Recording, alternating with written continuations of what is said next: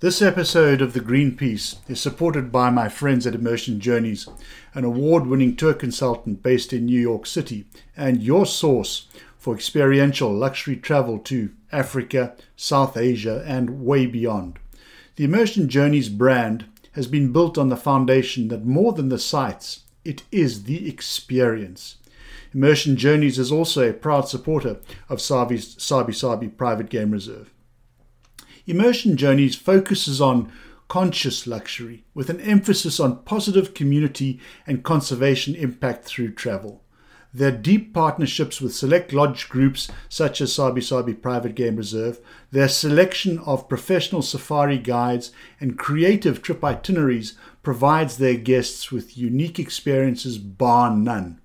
For more information, please contact Immersion Journeys on telephone number 917-686-2620 or check out their website at www.immersionjourneys.com. That's IMMERSIONJOURNEYS.com. You can also drop them an email at info@immersionjourneys.com.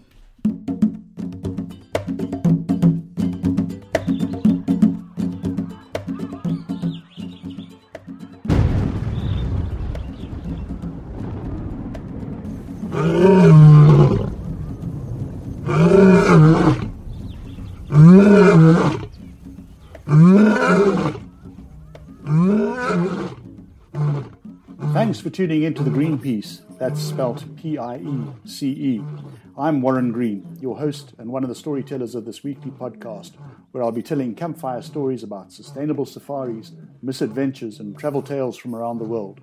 I have a number of interesting people, including safari guides, conservationists, lodge managers, and philanthropists lined up to share their stories and expertise with you.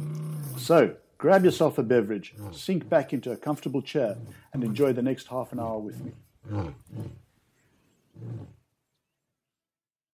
So today I've crossed the Atlantic and I'm talking to my really old friend Richard Key, who I met when I was a youngster in the restaurant game, and he was a youngster in the restaurant game as well. And I guess we both learned to grill together and we learned to serve tables together. But Rich has taken it a whole lot further than me, having opened and sold a variety of restaurants, from steakhouses through to Italian bistros. And now he is a restaurateur in the Western Cape of South Africa. So Rich and I are South African boys, and we love to braai. And being here in America, I'm always yearning to reintroduce a bit of my Southern African flavor rather, into my cuisine. And every now and then, well, I suppose at least once a month, I give Rich a call to give me some braai tips, because in my opinion, he is the braai master. And we're going to discuss today just a few items about our greatest cultural pastime, the braai. Rich, what do you reckon the braai should be translated to if you were to give it an English name? Yeah, well, you give me some nice accolades there, but I got to say that you're probably a better braai master than I am.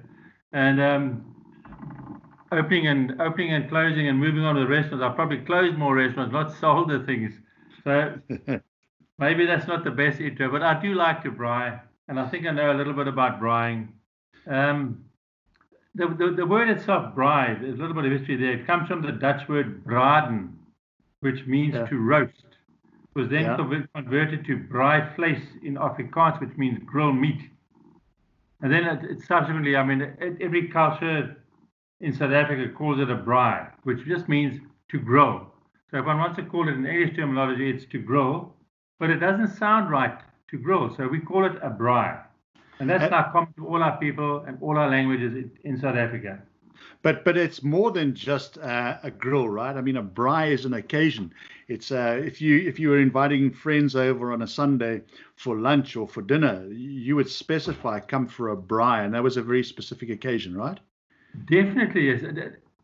The art or the act of braaiing is just putting your meat on and cooking your meat. But the actual braai is synonymous with good times, good fellowship, friends, having a drink, having a convivial time period, where you can just enjoy yourselves and socialize. And sometimes if you're by yourself, you can just get lost in the fire, and you can philosophize to the end of the world and back again by yourself. But the fire itself is a place. It's like your campfire stories. That fire itself is an amazing thing, yes. Yeah, no, well, listen, you've hit the nail right on the head there because whenever I've been invited to a braai, I never rock up just as the meat is ready, or even just after it has been served. I'm always like first there to make sure that I'm cracking the first beer with the braai master and watching as the logs get stacked and the newspaper gets rolled into balls, and then the fire gets lit and we stand around and drink beer and we watch as the flames envelop the wood and eventually it slowly burns down to some hot coals. I mean, to me, that's very much the aspect of being at a braai, is that early stage. And so I reckon a braai could, what would you say is the shortest a braai could be? Well, when you've got your fellowship of friends around and your merry band of fellow braaiers, your braai is going to be at least a 3-hour period. There we go. You're going to have an hour to an hour and a half of standing around the fire, lighting it, getting it going, allowing the coals to burn down, then the braaiing period of 10, 15, 20 minutes, then the resting period of the meat for another 10, 15 minutes, and then the sitting around a table and enjoying the repast. So you can't look at anything less than 3 hours. So what's 3 hours? A 4-drink, a 5-drink braai? Not just a single-drink braai? That definitely would be the case if you're talking about beers in dumpy bottles. Exactly. But that's the beauty. It is, yeah. That's the beauty of braaiing. Over here in America, we've been invited to the North American equivalent, which is known as a barbecue, BBQ, and you show up, and in no time the sausages are grilled and the patties have been grilled, and the braai is served, and it's I don't want to discredit the American braai, but it's nothing compared to the whole African affair where there's wood and coals and conversation and many beers. And I think the last thing you will ever see on a South African braai is a Vienna sausage or a thin beef patty. I mean, we go to all ends of the world to cook half the bloody farmyard. Please God, no. A pink Vienna, definitely not. We wouldn't do a pink Vienna. We would do good old school boerewors, farmer sausage. Yeah. Okay, so now you talk of farmer sausage, and that's a subject of almost a podcast on its own because there's so many different types of farmer sausage. But for our people who haven't experimented with a good old fashioned Afrikaner boerewors, what is the traditional ingredient that makes boerewors so unique and so pleasurable? Well, back in the day when the trek boere were moving through from the Cape or from KwaZulu-Natal into the interior of the country, and they would shoot for the pot, and the original boerewors would have then been game meat that would have been diced up, and whatever wild herbs that they would have got from the veld, they would have got wild sage, wild rosemary. They would have had coriander with them, and they would have mixed this up with a bit of the caul fat, and they would have put it around into the intestine, stuffed it in the intestine, and then put it on the coals to braai. These days, you've got a mixture. You've got straight beef boerewors. You've got the far better one if you can get a beef and about 20% pork, so that you get the fat from the pork, the flavoring in there. And then it's the coriander which gives it the flavor. And then each individual butcher or farmer will have his own secret quantities of what the spices that he puts in, just to add a bit of piquancy to his flavor. So in the Western Cape, for argument's sake, we've got the grabouwors out of the Grabouw-Elgin region, which is our top quality wors and tends to win a lot of awards on an annual basis at the various supermarket competitions and cook-offs because of its flavor profile that they've got right. And it's something that they've just managed that everybody loves the grabouwors. I wonder if they're putting into it some apple cider. I was talking to Jacques Smit, who grew up in Grabouw, and we got talking about the apples that grow there. And I just suddenly thought to me, maybe their secret ingredient is a little bit of cider, because I know some boerewors do have a little bit of vinegar in them to kind of balance some flavors there. It's quite possible that, Warren, because I mean you could just soak your meat a little bit in a cider just to put a bit of piquancy in there, but maybe you'd get a bit of sweetness coming through in the meat then. Not too sure. It's a good idea. I'm going to try it one day, though. Definitely. Of course I was at one of our supermarkets today doing our weekly shop during the lockdown period, and they're selling apple cider in big vats, raw apple cider. So I can do this. I can try this one, and we can have a chat about it again. Yeah. Well, then we'll revisit the Braai podcast and figure out what's in boerewors. But boerewors doesn't just come in one thickness; it comes in a variety of thickness. And I must admit, I far prefer cooking a nice fat diameter boerewors than the thin fingerling type boerie. How about you? I got to say that your thin boerewors will tend to dry out very fast on a braai grid over the fire, where you don't want a piece of dry wors. You want something that's got a bit of juice and a bit of flavor in it. So the thicker wors is so much nicer because it takes a bit longer. The outside gets a nice crispy, burnt, caramelized flavoring, and the inside is still nice and moist and juicy. So it's a much better one, the slightly thicker one. Yeah, I totally agree with you. Okay, you've said two words there that resonate with me when cooking boerewors, and I think there are a lot of people that might disagree with us. And I believe that you and I cook boerewors the same way. We don't prick the skin. Yes, you do with a pork sausage, which is really fatty. You want to release some of that fat. But as far as I'm concerned, when it comes to cooking a piece of boerie on the grill, never prick it, never release those juices. Do you agree? Totally agree with you, Warren. The more you release it, the more the flavor you're going to lose. And the more you're going to flame your fire and you're going to burn the sausage, which you really don't want to do either. Yeah, and this is a really good reason as to why there's like the pecking order around the braai. You've got your braai master, the man who's hosting the party holds the tongs. He's the dude that's running that show. And at no point will he release his tongs to anybody else around that fire, because for fear that they might turn the meat when it's not quite ready to be turned, or prick the boerewors while he's got his back turned. Do you have the sense of the braai master when you're doing your braaiing at home? Well, I've got to be honest that our social circle these days, I've spent a lot of time in training the husbands, the male friends, in how to braai properly.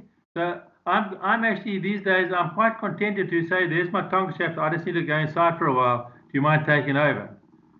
Going to other people's homes, reciprocal brides in their places. Some of them are a little bit scared these days to give me the tongs. I've got one old mate, he turns his meat every 30 seconds, which is not the correct way to braai, but I've known him for 20 odd years. I've accepted the way he braais. I used to query him in the early days. I don't even bother anymore. I just let him braai.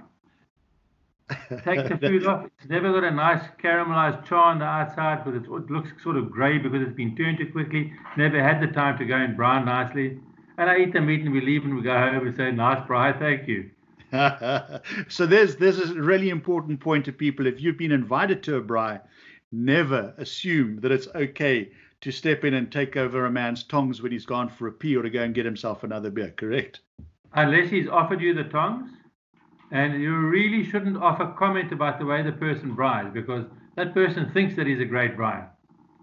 Exactly. You need to kind of rub his ego a little bit and make sure that he braais well. And it's his braai. I mean, it's like a primal. Braai, yeah. It's a primal thing. He's providing for the family. And and so during all of this, there's a separation of genders, or there certainly was when I was braaiing in South Africa. That might have grayed a little over the years, but being somewhat chauvinistic at that time, the men had their place and the women had their place too. And I know Jill does an amazing job with salads. Not that is her role, but in our days when we were braaiing, the women were kind of expected to stay inside and make potato salad and green salad and go and talk about knitting needles or something. Has that changed much? I do believe that those days are changing, but there's still few and far women who actually want to get involved in the braaiing side of things. They sort of realize that it's a male domain, and the male wants to fluff out his feathers a little bit and stand around the fire and talk nonsense with his mates. So they do tend to leave us alone. But there's a lot more integration with braaiing these days, and that one does a lot more different products on the fire now, and not just the meat. That you actually braaiing things to put into salads these days. Whether it's courgettes or aubergines or maybe peaches to slice up into a fried prawn salad. There's so much more food coming off there. And of course now, with the onset of the vegetarianism in the world, one's got to do this braai with vegetarian food. And I specifically talk about my daughter Georgia, who loves a good braai, but having been a vegetarian for over 2 years already, I've got to rack my brains to make sure I bring up good food for her. So she'll come and check me out at the Braai to make sure I'm doing things well for her. And that's just taking it a little bit too far. I mean, imagine somebody coming out, A, telling you how to cook what's on your grill, and B, telling you precisely how they want their medium rare piece of corn grilled. That wouldn't be allowed, because I am the Braai master when it comes to that fact. Yeah, that would warrant a slap with the tongs. At least a nip on the hands, yes.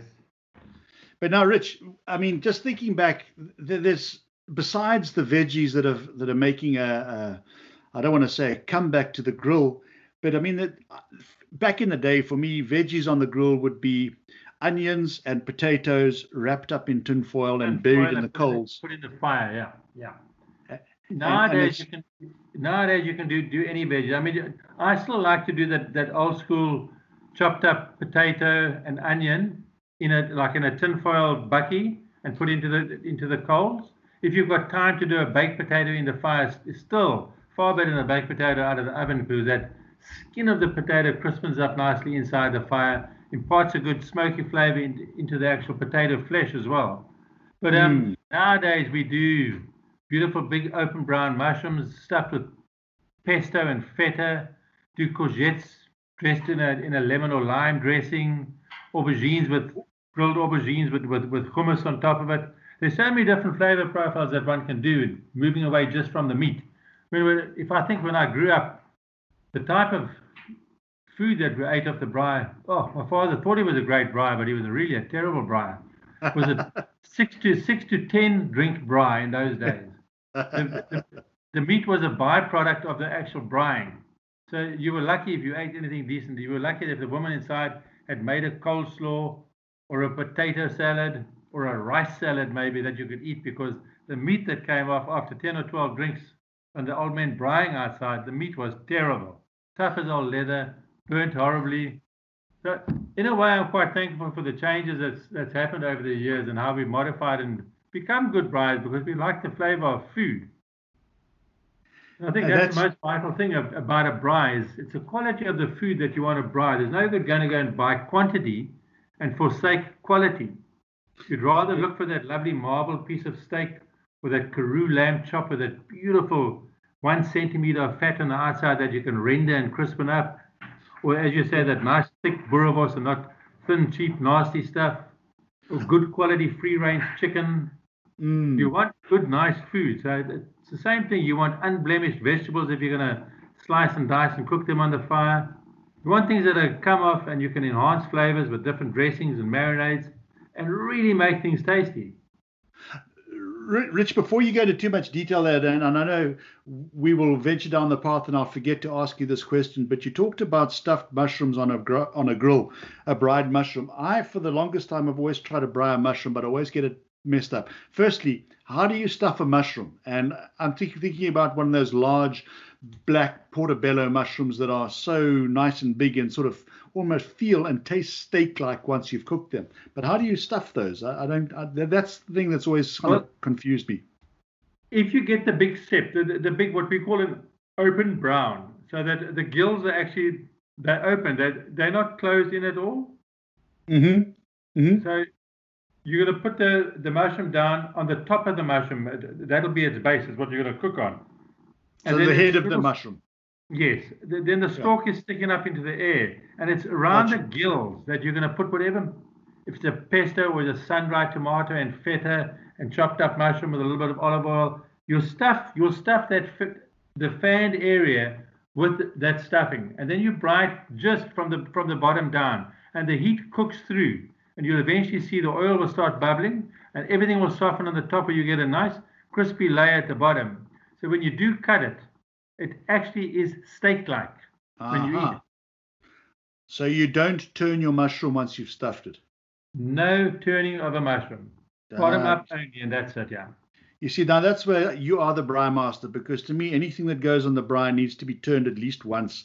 And if you can turn it twice, then you get those nice crisscross patterns on it, and that looks even better. But obviously, you lose the stuffing in the mushroom, and that's where I've been screwing up. Okay, well, lesson 1 learned. Right, now, let's just talk very quickly about, and you've just touched on it, so it's piqued my interest. I'm thinking about the choice of meat, and obviously we have a variety of meat types: pork, lamb, beef, and you can get onto your poultry dishes. But let's just talk about beef right now, and the best cuts for grilling. And why would you choose what you prefer to put on the grill? Because I have my own ideas about what I like to grill. Well, Warren, I think for me, you need meat that's got good fat on it.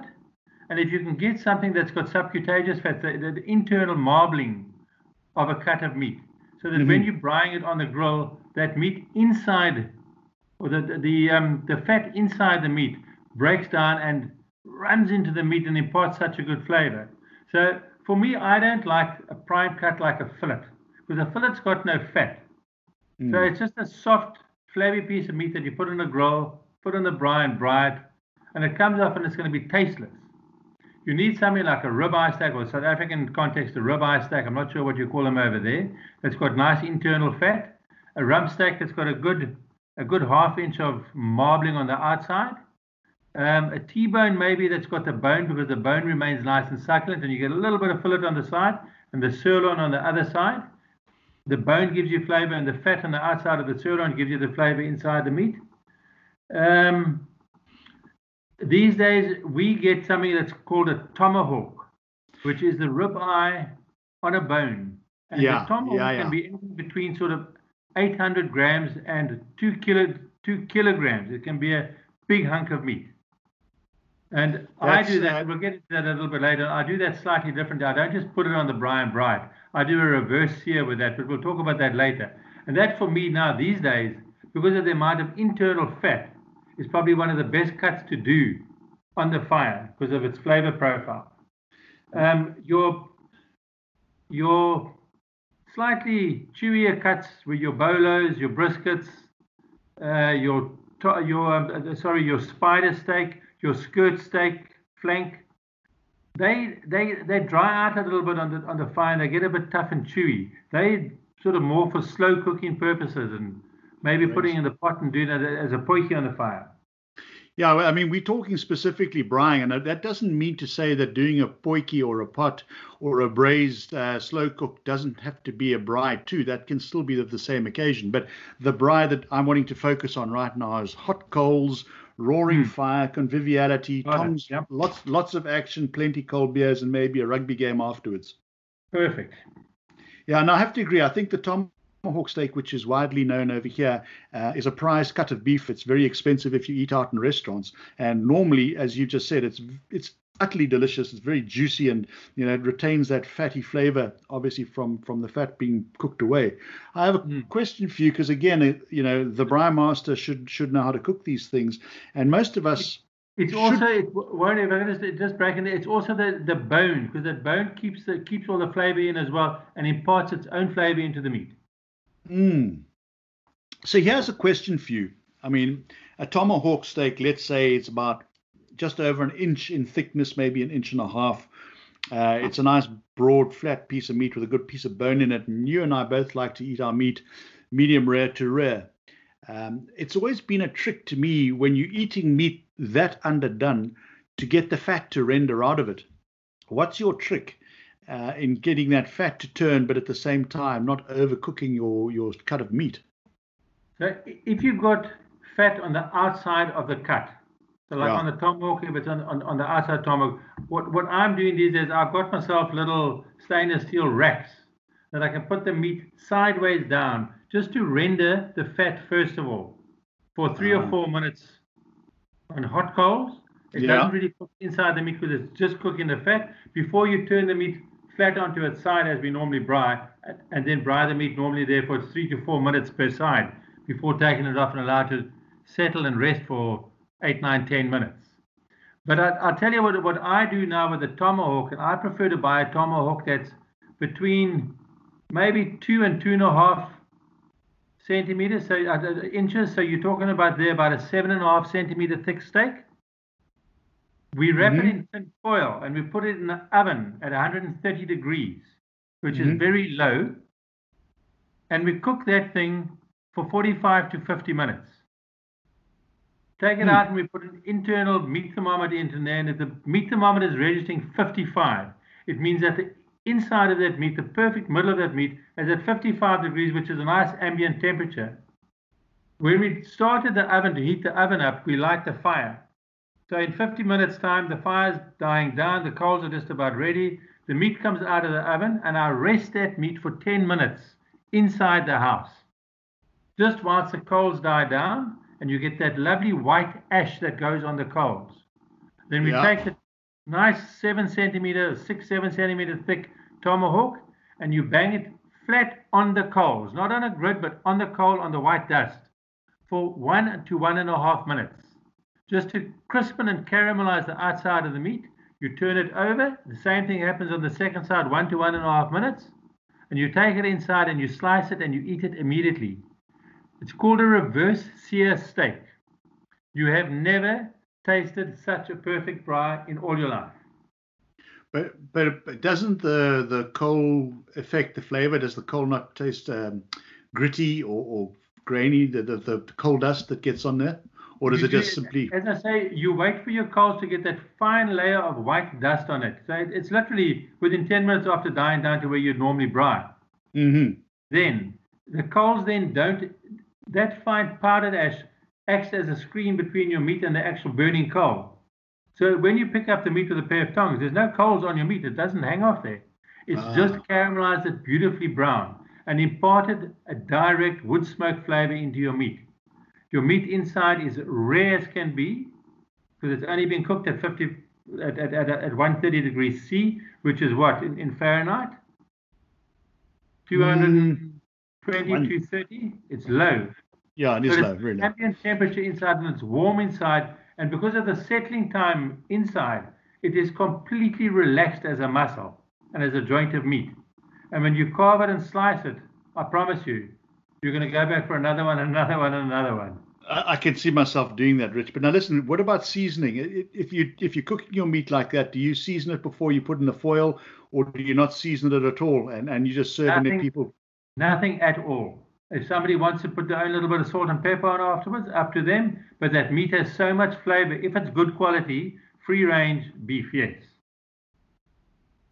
Well, you've just said something, free range beef. That takes a little bit of different treatment as well, because free range implies that steer has been wandering around in a paddock somewhere and giving its muscles something to do. So it's going to be a slightly tougher cut to chew into.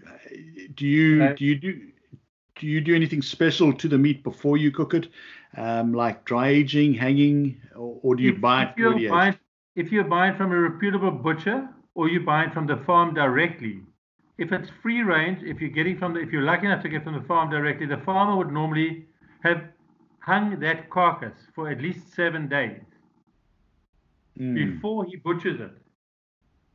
So that the carcass itself ages a little bit, and then he butchers it into the forequarter, the hind quarter, and then he'll maybe cut that down into the leg section and whatnot, into the full joints, and he'll dry age that for another 7 to 10 days, and then he'll cut the steaks out of it, and then he'll deliver to you. So the time that you get it, you're probably on day 18.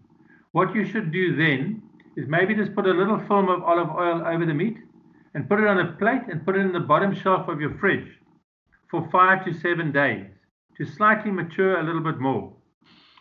You've been very specific there about the bottom shelf. Is that because the bottom shelf doesn't get as cold as the top shelf, or just because it's out of the way and therefore you won't be bothered by it? It doesn't get as cold and it doesn't get as wet and moist as your upper ones, and it allows there to chill. There's very little air movement around the bottom, and it matures in the fridge a little bit. I've never had to take a piece out there and dry it off with Kleenex or a tea towel and have to scrape anything off, because it's at perfect quality then. It's like getting fresh lamb. If you buy fresh lamb, you can't go and braai it and eat it immediately. You need to go and rest that lamb for at least 7 days in the fridge. Yeah, well, in the States, we have a bit of a problem getting country-raised fresh lamb out here. Most of the lamb that you're able to buy in the grocery market stores is imported from, I think, mostly Australia these days. Maybe it's got something to do with the price. and New Zealand. Yeah, I mean, it's a nice buttery lamb. I thoroughly enjoy it. But you've been with me before. We kind of prefer to take the whole lamb, stick it on a spit, and spin it around for 4 hours, and then slice it off the bone. How do you? Well, you're luckier than us. You have access to a variety of Southern African lamb. The lamb that comes out of the Western Cape is certainly very delicious. You get that regularly now. Well, I'm very lucky. I get proper Karoo lamb, and the Karoo lamb, your lamb are free range. They've got huge farms for them to traverse on and pick the best little Karoo bossie, the little bush that they eat on, which is a herbaceous bush, which gives that meat its lovely herbal flavor. And we sort of know a veterinarian in Newlands, and you'd know where he is, at the Blue Cross, opposite the Cardiff Arms, opposite Barrister's Grill. Glad you included the senior partner there actually farms in the center of the Karoo in a place called Hofmeyer, a region called Hofmeyer. And he free ranges. You get his lamb, which is the most exquisite, but he doesn't do the baby lamb. He does what we call a tweetunt, a two-tooth. So that animal is around 18 months old. So your fat content is a lot higher, but your flavor profile is there. And when you render your fats, when you're in your cooking processes, the meat that you eat from him, it's rich and succulent and delicious. The meat that we get in the supermarkets, even if they call it free range, it's allowed out of its pens for a little while. They still give it hormone treatments. They still give it antibiotics. But your true free range off the farms has got no growth stimulants, no hormones, no antibiotics. It's a natural animal. So you're eating the correct meat, and it's good for you as well. And it's not overly fatty either, is it? It's not overly fatty, no. Yeah. And Rich, again, the cut of meat, lamb, for me, a lamb chop, a traditional T-bone chop from the lamb is what I like to eat. But I've also, over the years, thoroughly enjoyed the blade chop, with that little round bone in it that's got that juicy little piece of what do you call that? I've got. I think you're more there on a little loin chop. The loin chop, yeah, but then there's also the blade chop with the marrow bone in the middle. And it's got, I suppose it's coming from the shoulder blade area, and it's normally you do get the leg chop. So what you would normally roast, they chop that up into chops these days as well. They're very expensive chops, obviously, but that's got the little bit of bone marrow, obviously, from the leg. Yeah, so that's where your marrow is going to be in the animal. And you get the arm chop from his front legs, the slightly smaller ones. You get the arm chops there, and they're quite succulent and tasty. So that might be the blade one that you're talking about, would be the front arm one. Yeah, could be. I should actually have my diagrams up to see where these various cuts come from. Yeah. The lamb neck is also an aspect of the lamb that I thoroughly enjoy, but over here can't get it. Is that something that's readily available still in South Africa, or am I talking out of my hat, confusing that with pork neck? No, you definitely get the lamb neck. A lot of the farmers will leave the neck in two sections so that you get a bigger section for jointing and putting in the oven. I'm lucky enough that Francois, the vet, he butchers his into nice neck chops, so that you get the neck chop, and that's full of flavor. It's a cut that most people, they sort of turn up their nose a little bit because it's the neck. It's not a prime cut. It's not a nice loin chop or a rib chop or an arm chop, but it's a neck chop. But it's full of flavor because of the bone and the fat content around the neck, protecting the neck. So it's such a great cut of meat that, yes. Different way of cooking it, because you don't want to do that under high heat. You want to do it slightly under a little bit of a cooler fire, or maybe slightly higher, and a little bit longer, just to render it all and to get into the bone a little bit and heat the bone up and allow the bone then to impart its flavors and juices into the meat as well. Now, lamb to me is a meat that lends itself to some preliminary seasoning before you grill it. And I like to make up a garlic and rosemary butter paste, which I almost smear over the meat before I cook it. And I let it sit in that, maybe call it marinate, for lack of a better word, for a few hours before sticking it on the grill. I mean, naturally, a lot of that burns away, but somehow or other the garlic and the butter and the rosemary kind of permeates the meat and it leaves you with this utterly delicious flavor. Have you got any sort of favorite treatments for lamb before you cook them or while you're cooking them? I have to say, when it comes to lamb, if I'm going to buy supermarket bought lamb, I think to chop up fresh garlic and fresh rosemary, and I don't mix it with butter, and I mix that with olive oil. And Mm-hmm. I'll rub that into the meat, and I'll leave it for up to 24 hours. But if I'm buying Karoo lamb off the farm, the flavors that are in that lamb, I don't want spoiled by any marinade on them, so I cook that meat completely plain, not even salt or pepper. Oh, wow. There's Yeah. if you've got if I'm going to braai a whole shoulder of lamb, which is I mean, the scapula, it's a fairly small section, it's fairly thin, so it doesn't take too much brine. You make up a beautiful marinade with mint and coriander and olive oil and a bit of lemon, a little bit of lemon zest. And you rub that in there and you leave that for 24 hours and then go and put that in a grid and give it a good couple of turns for 25 to 30 minutes and let it soak through there. And you can baste it with that same mixture just to keep it going. And you can, whatever's left of that mixture, you can heat up in a little pot and serve it with that.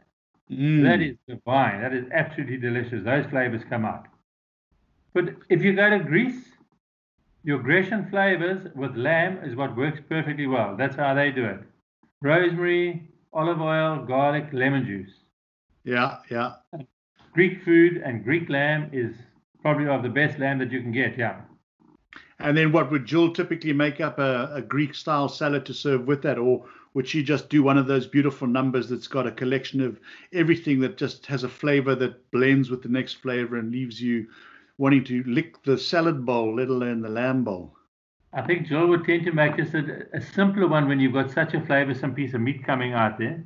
But she's one just to look in the fridge these days and see what's in there, and okay, she'll bang something up that comes out absolutely delicious, full of flavour.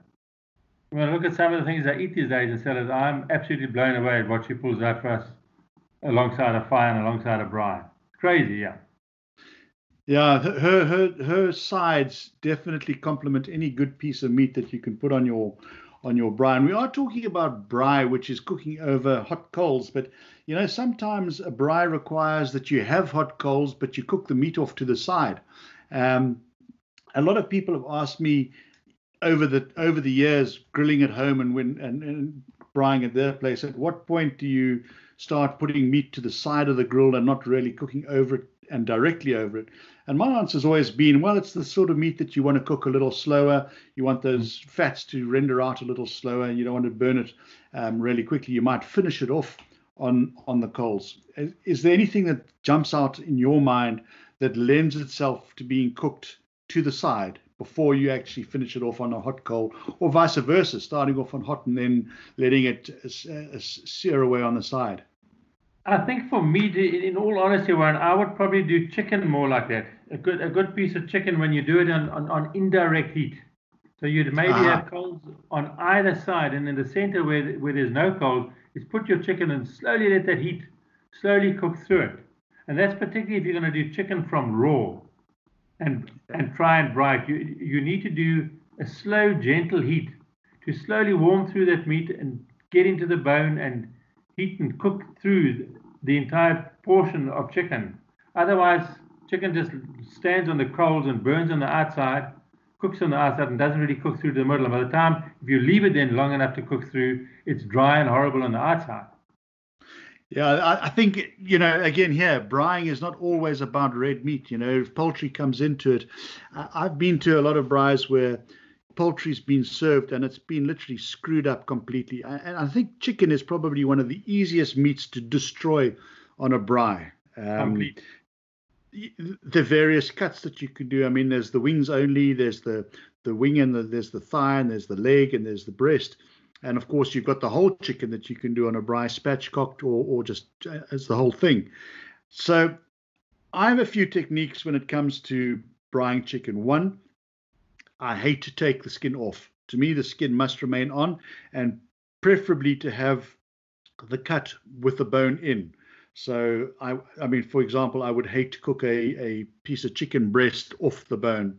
Sometimes it's an easy way to cook it, but I think it just dries out too quickly. What is your favorite technique, assuming that what you want to get to at the end is a nice, succulent, juicy piece of chicken flesh, but finished with this crispy, crunchy coat of nice brown skin?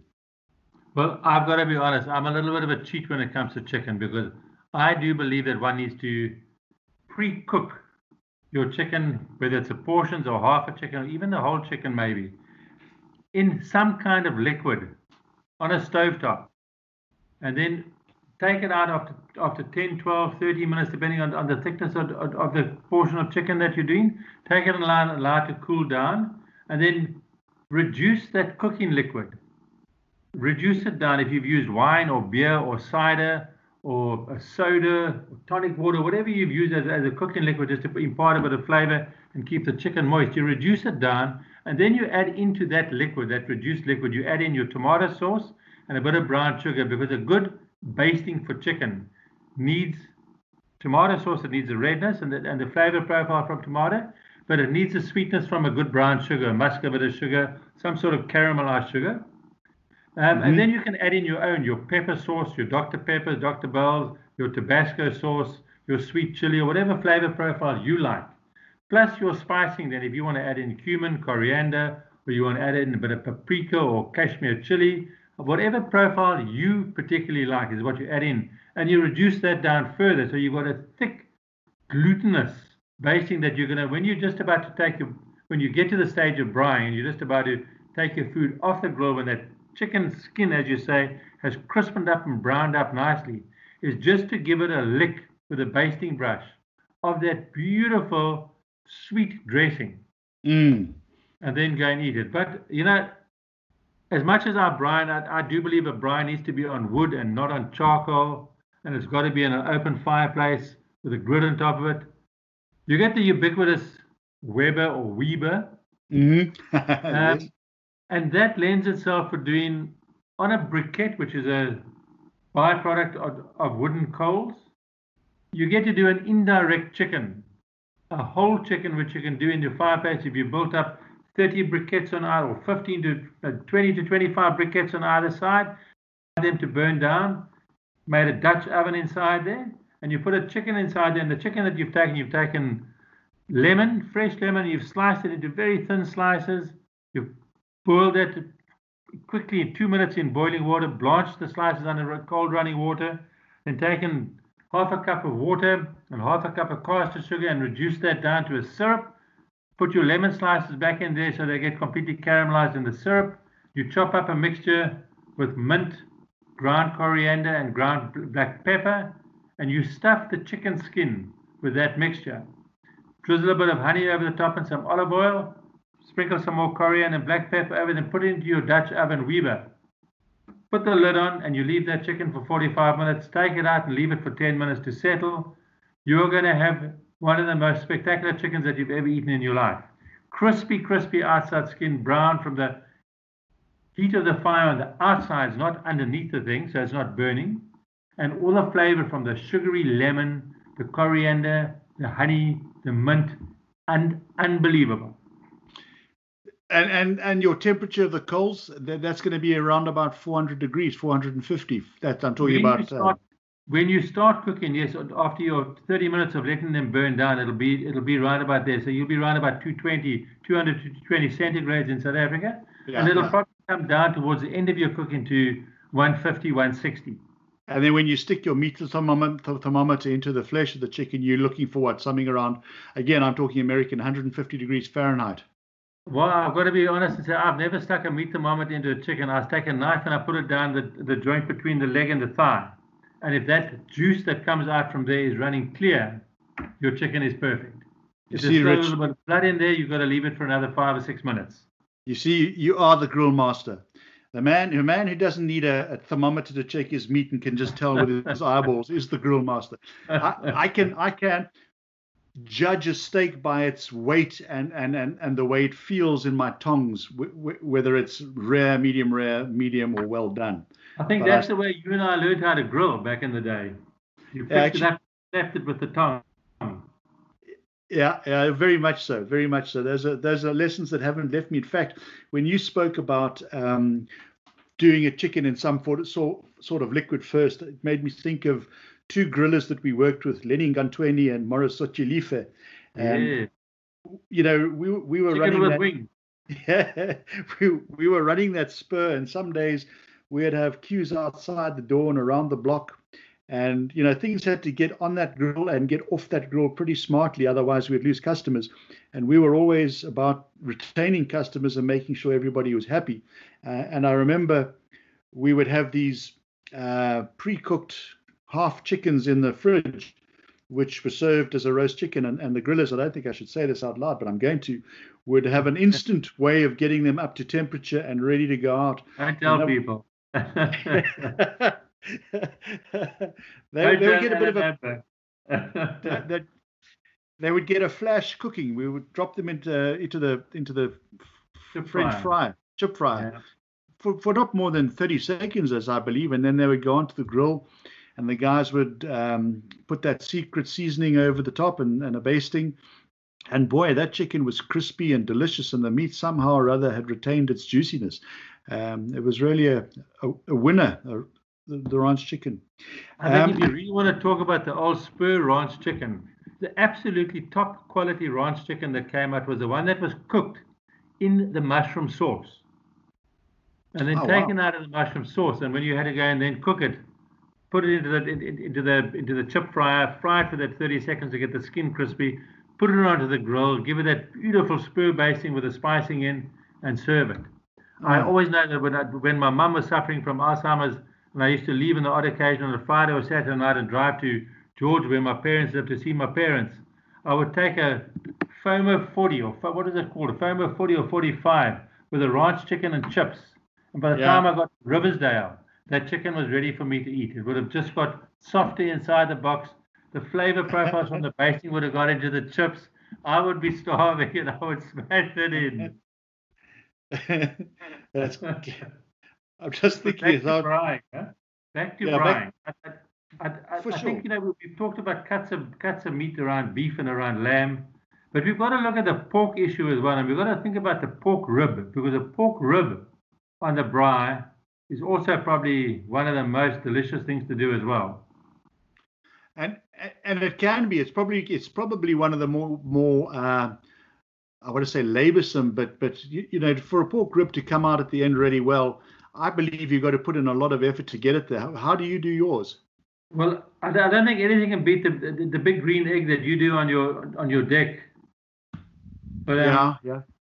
Braai, yeah, the braai's a good way of doing it. I tend to cut my big back rib up into sections, maybe 2 or 3 bones, and I'll put them into a 2.5 liter Pepsi Cola or Coca Cola or some or other sweet cool drink that we don't ever drink at home. That I've got to go and find where I can go and buy that product, put in a big pot, and then I slowly put the meat in, nothing else, just that liquid and the meat, and I bring it up to a boil, put the lid on, I put it on a low simmer for around about 2 hours, just so that it breaks down the sinew in between the bone and the actual meat itself, and renders most of the fat out of the top of the pork rib. And Yeah. then I take the pork rib out and allow it to cool. And again, as I do with the chicken, that 2.5 liters of liquid reduces down to maybe 300 milliliters. And you add your flavor profiles into that then that you want, because Coca-Cola, Pepsi, that caramel color of it goes away and it comes out completely clear, like a glass of water, once you boiled it up. Huh. So it's sugar basically that Yeah. the caramel color is basically the sugar that caramelizes. So it cooks down. So it's fairly sweet. You don't need to add too much sugar. Add your tomato, your sweet chilies, whatever you want to add in there. Reduce that down again. So you end up out of 2.5 liters with all the additions that you put into it. You're going to end up again with maybe 300 to 400 milliliters of thick, nice basting. Make your fire. And again, your ribs are pre-cooked, so they're nice and tender and soft. All you want to do is you want to caramelize that meat under high heat so that it gets nice crispy. The fat renders a little bit more. And as you take it off to eat it, you baste it with that sweet dressing. And that's what the people drool about. They drool about this flavorsome pork that is soft and tender and that marinade that you've made. That's the secret about it. That whatever flavor you like and you put into your marinade, that's the one that you're going to teach your friends to enjoy. They're going to come to you and have a braai and have a 3-hour braai and be part and parcel of getting their cheek all covered in the juice running down and the marinade that's going to make them filthy. Their fingernails are going to have to get scrubbed afterwards. Delicious. Yeah. Yeah, look, I'm a fan of the pork rib as well. We do that here for our friends, and they do. They're continually licking their fingers and saying, "Well, that's my last one." They stick their hand in the pot and grab another. Another one comes out. Yeah, but I take a lot of time to do my ribs for a number of reasons. I like to have a very, very tender rib to eat, and so basically my litmus test for whether it's correctly done or not is how it falls off the bone when you eat it, and it literally has got to just shrink off the bone. There shouldn't be any. Yeah. There should be no what do you call the tendons holding it back together, and so once you've cooked that through and it's softened, it'll just slip off the bone. That to me is the litmus test. But my trick for ribs is to season them well with a variety of spices. And again, it depends on the day what spices I'm using. But generally, there's a bit of coriander and a lot of cumin. Occasionally, I'll put in some sweet paprika or add a little chili. Wrap it up in the foil and put it on the grill at a low temperature for about 3 hours. Sometimes, instead of wrapping the individual rack on its own, I'll put them into a foil dish, and I'll line them up 1, 2, 3, 4, 5, 6, 7, 8 strips next to each other, standing on the end of the bone, not flat bone side down, but on the tip of the bone. Yep. So they look like they're standing upright. The bones are standing upright. And then I'll cover that entire thing up, with foil, and pinch the foil closed so it's kind of watertight, and then put on the grill. Typically, I'll do the indirect heating method where the coals will be to the side, the foil dish will be in the middle, and I'll leave it there for 3 hours. I suppose if I were to measure the temperature on the thermostat, it would be 200, 225, 250 degrees Fahrenheit. Nice and low, gentle. Yeah, low and slow. Just slowly melting the layers. But you do that in a Dutch oven, Warren? You can do that in your green egg or your Weber? I typically do that on the Weber type grill, where I can separate the coals and keep a centerpiece and then have the lid closed so that it's. But you've got the lid closed. That's what I'm trying to get at. Yes. Yeah. No, it must be closed. So you're creating an oven environment. Yeah. So that's just dry heat cooking, as against what I do with the wet cooking in the pot with the liquid. So it comes out the same, and I think they're probably both as easy and as good. It's just sometimes when you, like, if I could get home in the afternoon after work and you've got 2 hours but you need to do things, you can just put it in the pot and you can go. There's not the making of the fire and everything else that you're going to do later on. It's a time saver for me. It's like if I'm doing a lamb rib, and a lamb rib is a very, very, very fatty thing. You can't really just take a lamb rib and put it on the fire and braai it and expect to eat it, because it is so fatty, it is so rich that people aren't going to enjoy it. So that we do in a glass dish with a dry rub in it. And your dry rub, you always use it as your basis of a dry rub is salt flakes, brown sugar, and black pepper, and then you add in whatever you want, cumin, coriander, chilies, or whatever you want to do into your dry rubs. And you tightly cover that with tin foil, and you can put that in a Dutch oven in your Weber or your green egg, or in a normal oven at that low 220, 230 degree Fahrenheit temperature for 3 hours. And that renders the fat out of the lamb. And then again, you go and put it on your fire and you do that. So that would be the same way as you do your pork rib, yes. Yeah. Well, that's how I start my pork rib, and then I finish it on the grill on high heat.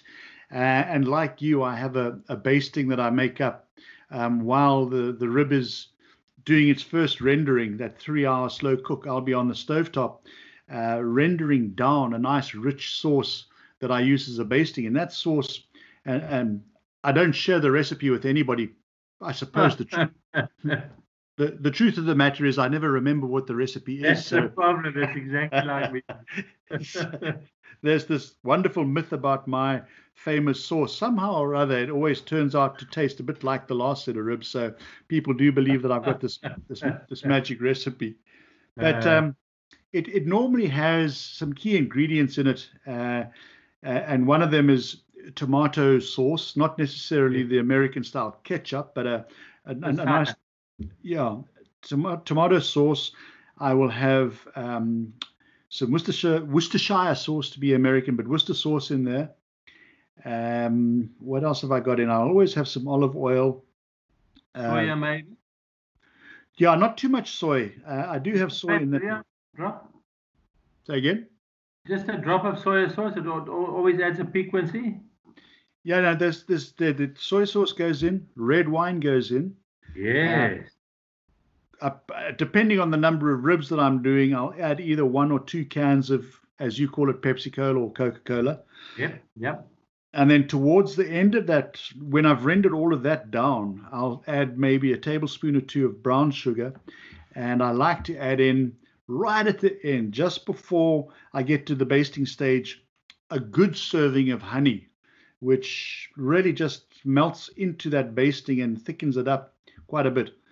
And then I'll go and apply that to the ribs before I serve them. It's that honey that will caramelize if you leave the rib on the fire just long enough for that sauce to heat up.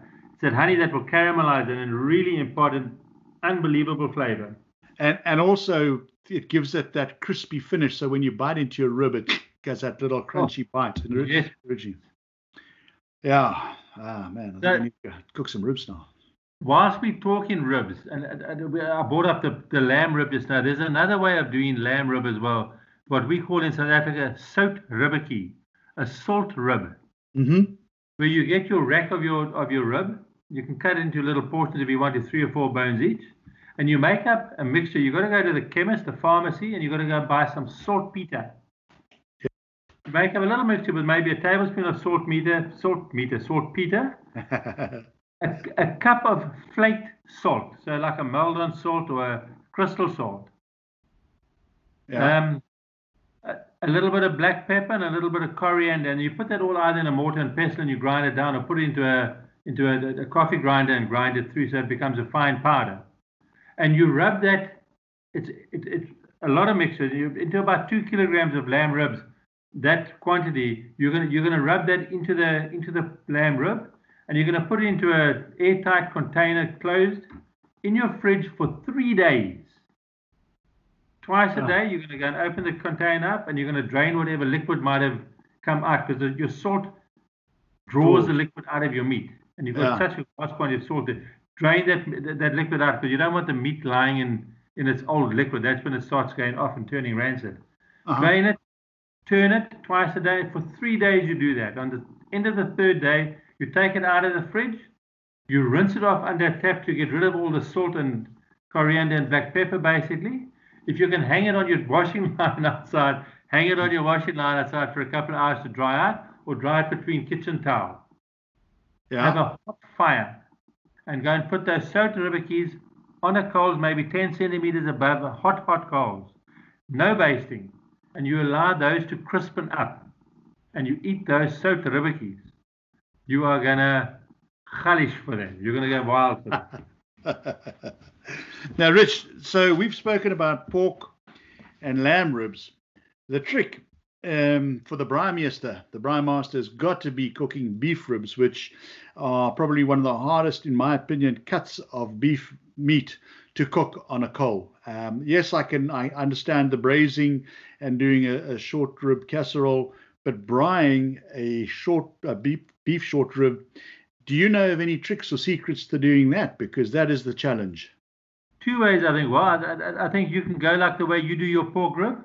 Yeah. Indirect heat, first of all, slowly rendering it down, because you do need that short, nice, fat beef short. I mean, they are beautiful things, but you've got to break down that sinew and the tendon in between the thick bone and that gorgeous meat.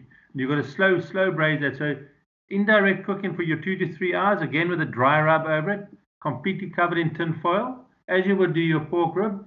Take it out, allow that to rest completely, make your fire high heat and get them nicely crisp and brown on the outside with a bit of marinade over them. And that doesn't have to be too sweet to marinate, because it actually with the beef, you don't want a sweet, sweet marinade. With the pork meat, you want nice, sweet marinade. With chicken meat, you want nice, sweet marinade. But beef is just a nice, gentle marinade that you want. Or do it in a dry rub with a bit of olive oil in the oven, first of all, and render that down for 2 or 3 hours before going to crispen it up on the fire.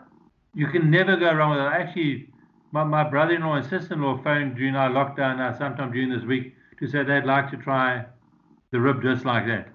And I talked them through it, and they phoned me the next day to say it was magnificent. Yeah, excellent. Now, you're speaking about marinade. Is there a difference between marinating and brining? Yes. There's a total difference between marinating and brining, because brining is basically just a salt water that you would put you'd put maybe your chicken, maybe a brisket, a flank steak. You'd put that into a brine liquid for 2 or 3 hours before frying or before cooking. It will just plump up the meat and put a bit of moisture into the meat. So it's your drier cuts that you want to brine a little bit and put a little bit of that salty flavor into the meat before brining. The marinating is an after cooking that you're going to go and put your basting on, basically. Okay, because I've seen a couple of comments on brining, and there's dry brining and then there's brining, and so from what I when I told you about the soaked ribbies, that's dry brining, because they're brining in that salty mixture dry. But your normal brine, and unfortunately, what chicken hatcheries do these days is that it's legal and tender now to brine a chicken. So they inject a chicken with up to 15% of a brine liquid into the chicken. It adds obviously to the weight, so it gives them a better price point. But it also adds to the flavor profile of the chicken and keeps the chicken moist when it's being cooked.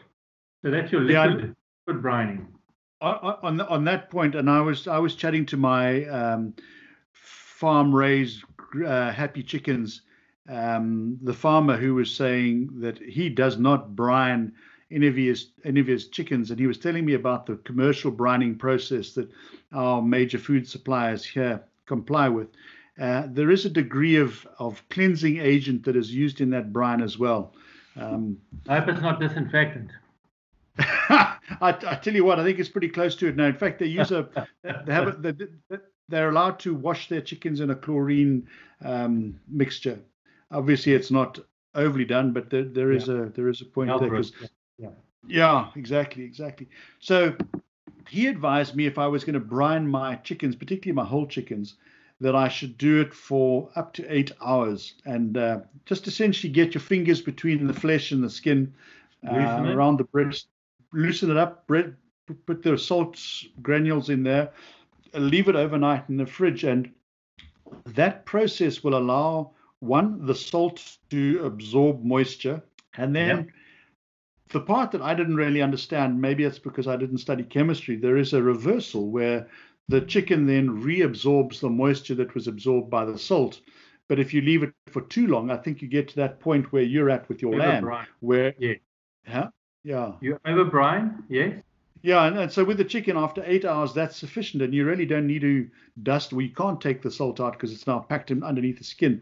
But you can then add your different herbs and flavors that you want to impart in the grilling process. Yeah, No, I was just saying that the brining process with chicken is a little different to that of lamb, and particularly the dry brining process. And then I was curious about the marinating, because some recipes I've read encourage you to create this concoction, drop your meat into a sort of a vacuum sealed bag, and leave it in that marinade for a couple of hours, not more than 1 or 2 hours. I can't understand how that's sufficient time for the meat to absorb any of the flavor anyway. It would surely have to be there for longer. And then if you're using an additional agent like a vinegar or so on, you're going to start the cooking process in the bag anyway if you do it for much longer than 4 hours. Sadly, yeah.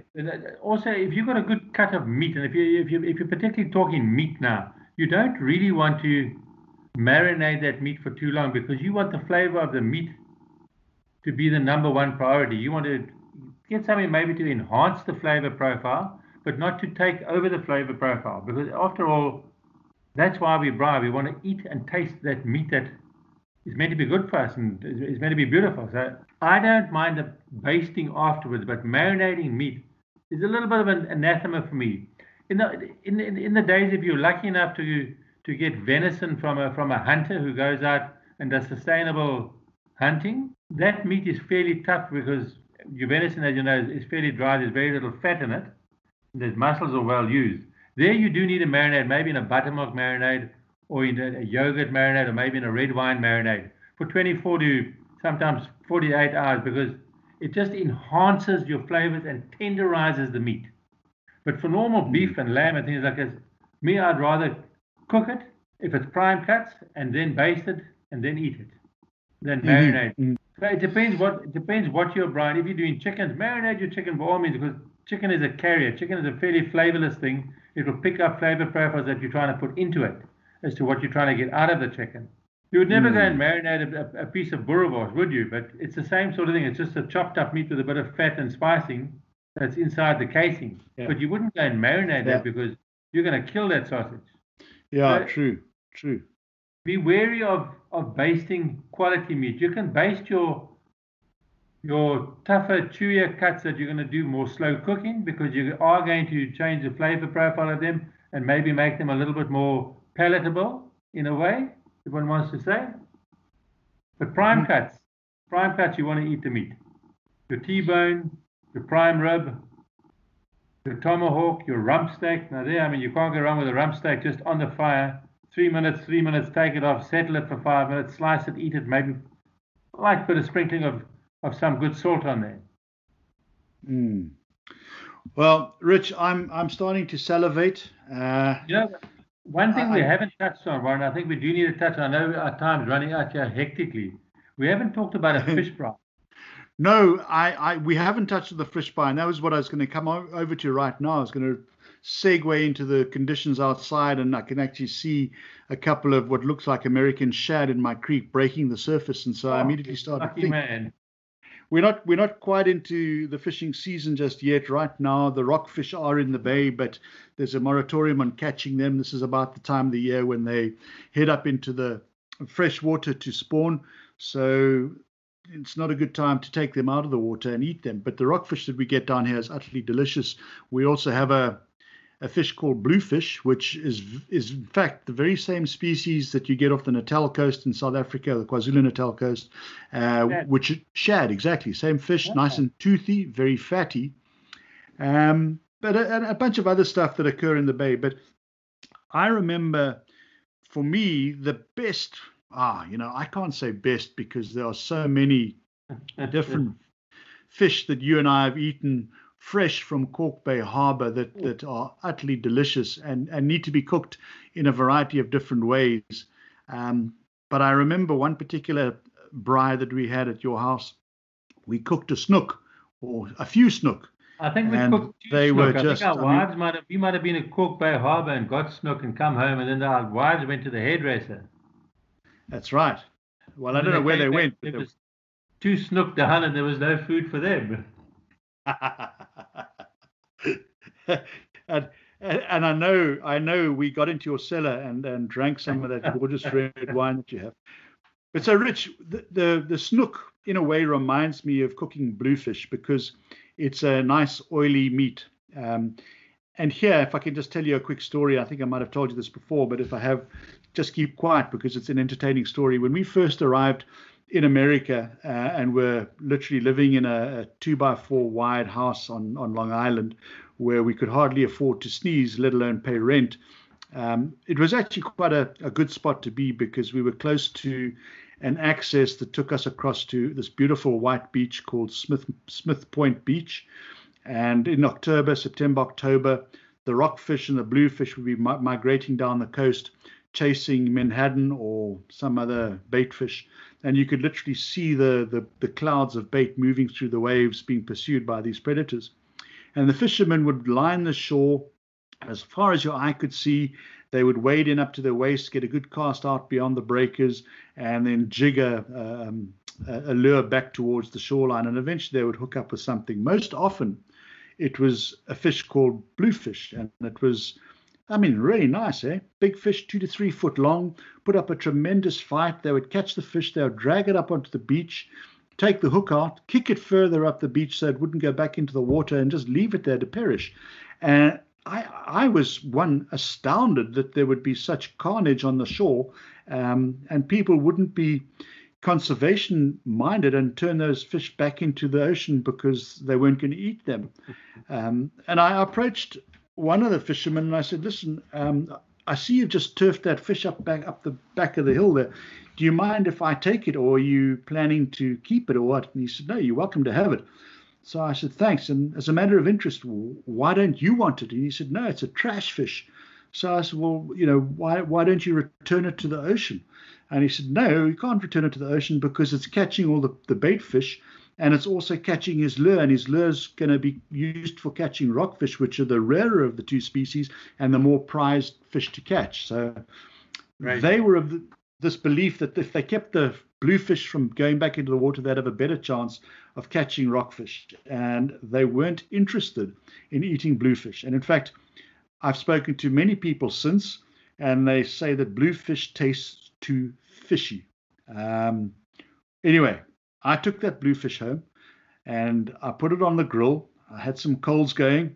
I actually started off with a wood fire, which on Long Island is either not allowed or I made too much smoke. But the next thing I knew is PC Plot had leapt over the fence and was wanting to arrest me for making a fire. He thought I was burning the house down. I said, no, I'm not. I'm from South Africa. I'm braaiing. What are you talking about? I'm braaiing. I said, okay, I'm having a barbecue.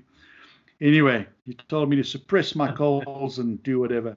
And I ate this bluefish, and I cooked it with a sort of an apricot jam marinade, lathering it all the time until it eventually was nice and crispy on the outside and soft and juicy on the inside. Utterly delicious. But it reminded me of snook, which is, I know, one of your fortes on the grill. Yeah, well, the snook, you also do that, flicked it open, bone in it, its backbone still in, so you flick just the two fillets open, spine basically out, and just that backbone holding it together, and you'd make up a basting sauce with fresh garlic, butter, and the apricot jam. And you'd put it in the microwave just for 10 seconds just to soften it with a brush, and you'd baste that on the skin. What a heavenly flavor. It's a match made in heaven. Snook and that basting, because it comes out, as long as you don't overcook your snook. I mean, fish is also such a delicate thing. You don't want to overdo it because it dries out so quickly, and that then spoils your fish, and it's a horrible thing. Just good for making a kedgeree afterwards or something maybe. But you want to eat that fish. That fish must still have moisture in it, and all its flavor must still be there. The nice thing about the snook is it has its bone structure is different to your normal fish, where it's got the spinal cord with the bones coming off. Your snook has got these long, thin bones through the middle of the fish. So it's easy just to take the flesh off the bone and eat it. Oh, delicious! Yeah, I mean, some of my most thankful days was the days that I had the fresh fish retail shop. Yeah. And we got, in those days in the 90s, so much different fish in that we could learn about the different flavors and different profiles of fish. And with the different things that we did with them, smoking them, frying them, grilling them, you name it. I mean, whatever way we could do fish, we did fish. But always the bright fish, that you had to find some or other flavor profile basting sauce that worked with a particular fish. Making a yellow belly rock cod, you wanted a champagne and butter sauce that you could baste that with, because it just added a piquancy to the fish.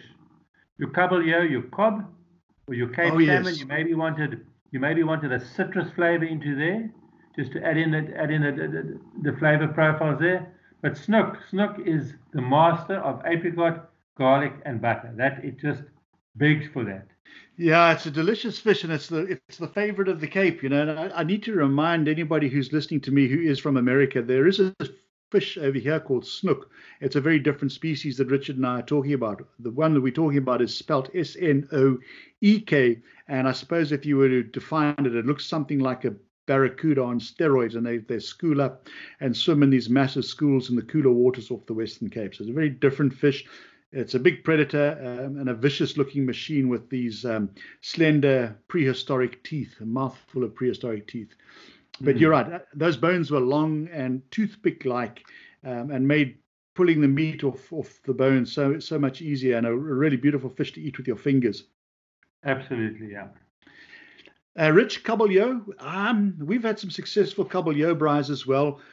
Essentially, with cooking fish, we're cooking over hot coals, and really not for a long period of time, right? Very much so. Fish, quick is better. So high heat. I suppose if you're doing the fillets of fish, two sides of the fish, right? If you fillet the center bone out and taking the head off, is that you can actually see if you put it skin side down on your braai grid, on an oiled braai grid, so that the skin doesn't stick to the grid. You can see that flesh cooking through. So just before it meets halfway through, you turn it quickly and just brown that flesh and allow it to cook. Take it off the grill. I don't think a fish, a good, a 2.5 centimeter, an inch, 1 inch thick fillet of fish won't need more than 2.5, 3 minutes per side. And it's off and it's cooked and it's ready to eat. Because your fish carries on cooking once you take it off the heat. Right. There's a crux point where you're going to leave it on too long and it looks like it's going to be perfect. By the time it's cooled down and you've got everybody around the table and you're eating it, it's dried itself out. So you'd rather take it off slightly underdone. It's got a bit of moisture in it still. By the time you eat it, everybody's going to thoroughly enjoy it. The only difficulty with fish is that you've got its tail section, which is thin, and around the collarbone, which is nice and thick, and its center body, which is thick. So your tail will tend to crispen up and get dry, where your middle cut section is nice and thick, and that stays lovely and moist. So that takes a little bit of finessing with your coals to make sure you got your heat distributed unevenly and definitely. And how you put it on you get these fish grids these days where you can actually put your fish into a fish grid, so it takes on the shape of the fillet or the whole fish if you do whole fish. Much easier to braai then. Yeah, to me the biggest problem with a fish braai is the fact that it's only half a drink braai. So to make it at least a 2 or 3 drink braai, you've got to have your braai sandwiches, which are also very much part of the African tradition, where you take cheese and onion, tomato, cheese and onion, you slap that between 2 slices of bread, well buttered on the outside, and you either get what's called a jaffle iron, which closes over the sandwich, and you put that into the coals, turn it a few times, you eventually get this beautiful toasted sandwich out, or you put your sandwiches into a double-sided grill, close the grill on top of them, flip them over a few times, and then when they're nice and toasted, you pull those out, and everybody nibbles on a sandwich while you're waiting for the coals to render down and get ready for cooking. I go with you on that there, but I have to say a good toasted tuberoki, closed sandwich, is a magnificent. You can do that as your breakfast braai, because I mean we do like to have a braai any time of the day or night in South Africa. So you do that as a breakfast braai, or maybe a lunchtime braai. But I prefer to do a tuberoki, a toasted sandwich, cheese and tomato, on low coals, so that it's gentle coals, that you can do it longer. That buttered brown or the buttered white bread really gets nice and toasty and crisp on the outside, and that there's layers of thinly sliced red onion for the sweetness, that strong cheddar cheese, and the lovely fresh cherry tomatoes or buffalo tomatoes that sliced in there with salt and pepper on. It melts inside those 2 slices of toast. And if you want to make it into a gourmet one, you put some beautiful fynbos honey into that as well. And then you've got a gourmet sandwich. We toured Namibia a couple of years back, and we thought, when we did it, Tosha, we thought we'd booked into self-catering, but it turned out that we didn't. And the food in the rest camps were absolutely horrendous. So what we used to do, we used to go down for breakfast, and we used to take a loaf of bread and put it in the bag, and whatever mini butters we could find, and sliced cheese and tomatoes and whatever we could find, and go and light a fire in the campers section of the parks, and go and make ourselves tuberokis. And that was our staple breakfast and lunch for 6 days in Etosha. Was toasted cheese and tomatoes. I mean, they really were heavenly things. I think we mastered them, that we could do a toasted sandwich for 15 minutes. That cheese and onion melted into each other. There was liquid gold inside those things, whilst the outside became this crisp, lightly golden brown outside. Utterly delicious. Well, there we go. Listen, Rich, I'm not going to cut you off now because I want to. I'm going to have to cut us off now because of time and some limitations that I have. But I think what we've done is we've set ourselves up very nicely for a a second episode on braaiing where we can talk about the skottel braai. Since you mentioned braaiing for breakfast, I think that's an appropriate subject to cover there. And we haven't even touched on the potjie, the pot. No, we haven't got near it yet. But that's okay, because those are two different styles of braaiing rather than the traditional that we've just spoken about. And I think the next time we talk, we should actually introduce people to coals and the right substrate, the right material to use for making their braai coals just perfect. But I think let's hold off on those until we can chat again. It's been a real pleasure catching up with you today. I'm glad we had the time. It's now getting ready for me to go and do a bit of cooking downstairs and get the family fed. So I hope you have a good evening, and we'll chat some more. Thanks very much, Roy. It's been lovely catching up with you and chatting, and I hope that the guys that listened in are going to glean something from out of this as well. Yeah, I look forward to the next chat. Okay, shot, Rich. Cheers for now. Love to the family. Bye. Cheers. Well, I hope you agree. That was a fascinating conversation with Richard Key about braaiing South African style. I hope it's inspired you to go and get some meat out the fridge, get it up to room temperature and get the coals going, crack open a nice cold beer or pop the cork on a bottle of good red and let it breathe for a while. Happy braaiing, everybody. Join us for our next episode when we discuss the other means of cooking meat outdoors under the sky. Look forward to chatting to you again soon. Bye-bye.